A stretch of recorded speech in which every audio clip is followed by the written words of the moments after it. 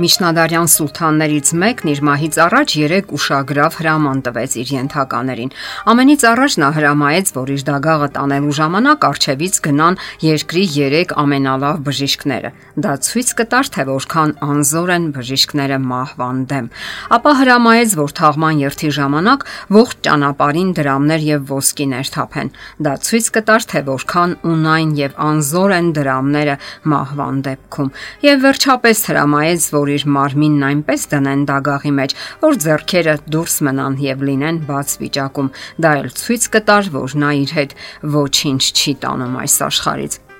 Մատթեոս ավետարանի 24-րդ գլուխը հրաշալի նկարագրում է մեր ժամանակները, ինչպես նաև Քրիստոսի երկրորդ գալուստը։ Երբեք երկիր մոլորակն այս վիճակում չի եղել։ Մարդկային անհանդուրժողականությունն ու ատելությունը հրեշավոր հանցագործությունները հեղեղել են երկիրը, կրոնական պատերազմներ եւ մանր ու խոշոր լայնածավալ բախումներ։ Մարդիկ հուսահատության մեջ կառչում են այն ամենից, ինչից միայն հնարավոր է։ Փորձում են դրամների, կապերի ու ծանոթությունների ուժով լուծել այն, ինչը պարզապես հնարավոր չէ։ Նրանք փորձում են առողջություն գտնել լավագույն կլինիկաներում եւ լավագույն բժիշկների մոտ, իսկ դրամը դարձել է նրանց միակ հույսն ու ապավենը։ Այսօր բազմաթիվ գիտական եւ պատմական փաստեր հաստատում են, որ մեր երկիր մոլորակը շատ լուրջ ճգնաժամի մեջ է։ Ամեն ինչ վկայում է այն մասին, որ Քրիստոսի գալուստը մոտ է եւ քարոզվում է Քրիստոսի երկրորդ գալստյան լուրը։ Իսկ պատրաստվում են արդյոք մարդիկ այդ գալուստին, պատրաստվում են դիմավորել աշխարհի արարչին ու փրկչին։ Աստվածաշնչում կարդում ենք. Այդ օրվա ու ժամի մասին ոչ ոք չգիտի, ոչ երկնքի հրեշտակները, ոչ էլ որդին, այլ միայն Հայրը։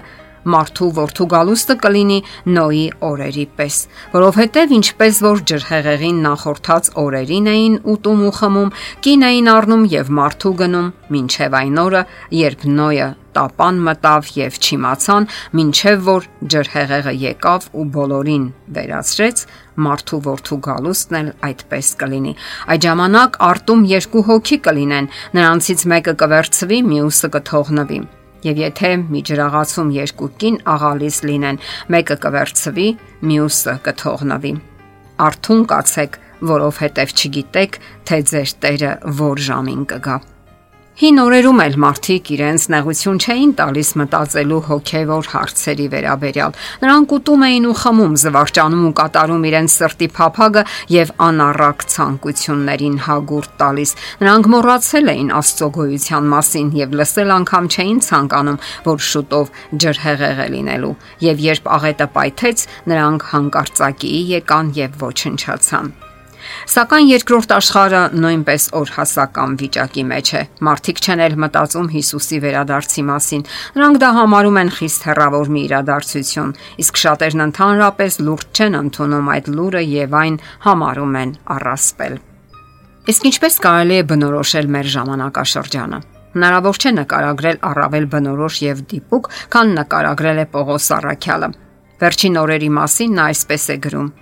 Վերջին օրերին չար ժամանակներ կգան, որովհետև մարդիկ կլինեն եսասեր, արծաթասեր, ամբարտավան, հպարտ, հայհոյող, ծնողներին անհնազանդ, ապերախտ, անմաքուր, անգութ, անհաշտ, բանսարկու, անժուշկալ, դաժան, անբարեսեր, մատնիչ, հանդուգն, մեծամիտ, ավելի հաճոյասեր, քան աստվածասեր։ Նրանք արտաքուստ աստվածապաշտ են, սակայն աստվածապաշտության զորությունն ուրացել են, նրանցից խուսափիր։ Նման է մեր օրերին, այնպես չէ։ Արդյոք հենց այս վիճակում չէ մեր աշխարհը։ Այսօր շատերն են իրենց քրիստոնյա համարում, սակայն կյանքում այլ կերպ են վարվում։ Նրանք քիչ գիտեն Աստծո խոսքը եւ նրա հորդորներին ու պատվիրաններին ծանոթ չեն, իսկ երբ չեն պահում Աստծո պատվիրանները, երկիրը միայն ապականվում ու քայքայվում է։ Իմաստուն Սողոմոնը այսպես է գրում. «Բոլոր խոսքի վախճանը լսենք, Աստվածանից վախեցիր եւ նրա պատվիրանները պահիր, որովհետեւ սա է ամեն բան մարդու համար»։ Որտեղ ենք մենք։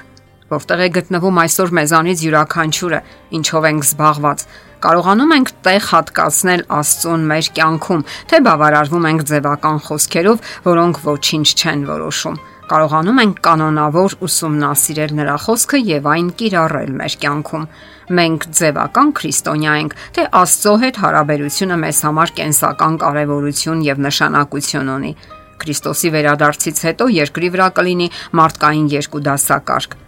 փրկվողներ եւ կործանվողներ։ Կփրկվեն նրանք, ովքեր ապրել են Քրիստոսի հետ հոգևոր կյանքով, ովքեր անկեղծորեն ապաշխարել ու զղջացել են իրենց մեղքերի համար եւ ջանք են արել երբեք այլևս դրանք չկրկնելու։ Իսկ ովքեր չեն հավատում Աստծուն, անկասկած կոչնչանան։ Չեն փրկվի նաեւ նրանք, ովքեր ապավինել են իրենց մարդկային արժանինքներին, կամ հույս ունեն, թե այսպես կոչված քրիստոնեական երկրում ծնված լինելը իրենց լրացուցիչ առավելություն է տալիս։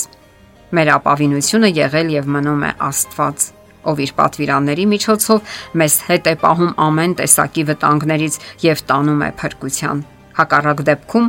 մենք մնում ենք եւ կմնանք մեր մեղքերի մեջ։ Աստված օգտագործում է բոլոր միջոցները մեզ իր պահպանության մեջ պահելու համար։ Համաձայնենք Աստծո հետ եւ ապրենք նրա հաստատած կանոններով։ Իսկ որտեղ ենք մենք եւ ինչ ենք անում փրկվելու համար, այսօր է ժամանակը այդ մասին մտածելու։ Եթերում Ղողանջ հավերժության հաղորդաշարն է։ Հարցերի եւ առաջարկությունների համար զանգահարել 033 87 87 87 հեռախոսահամարով։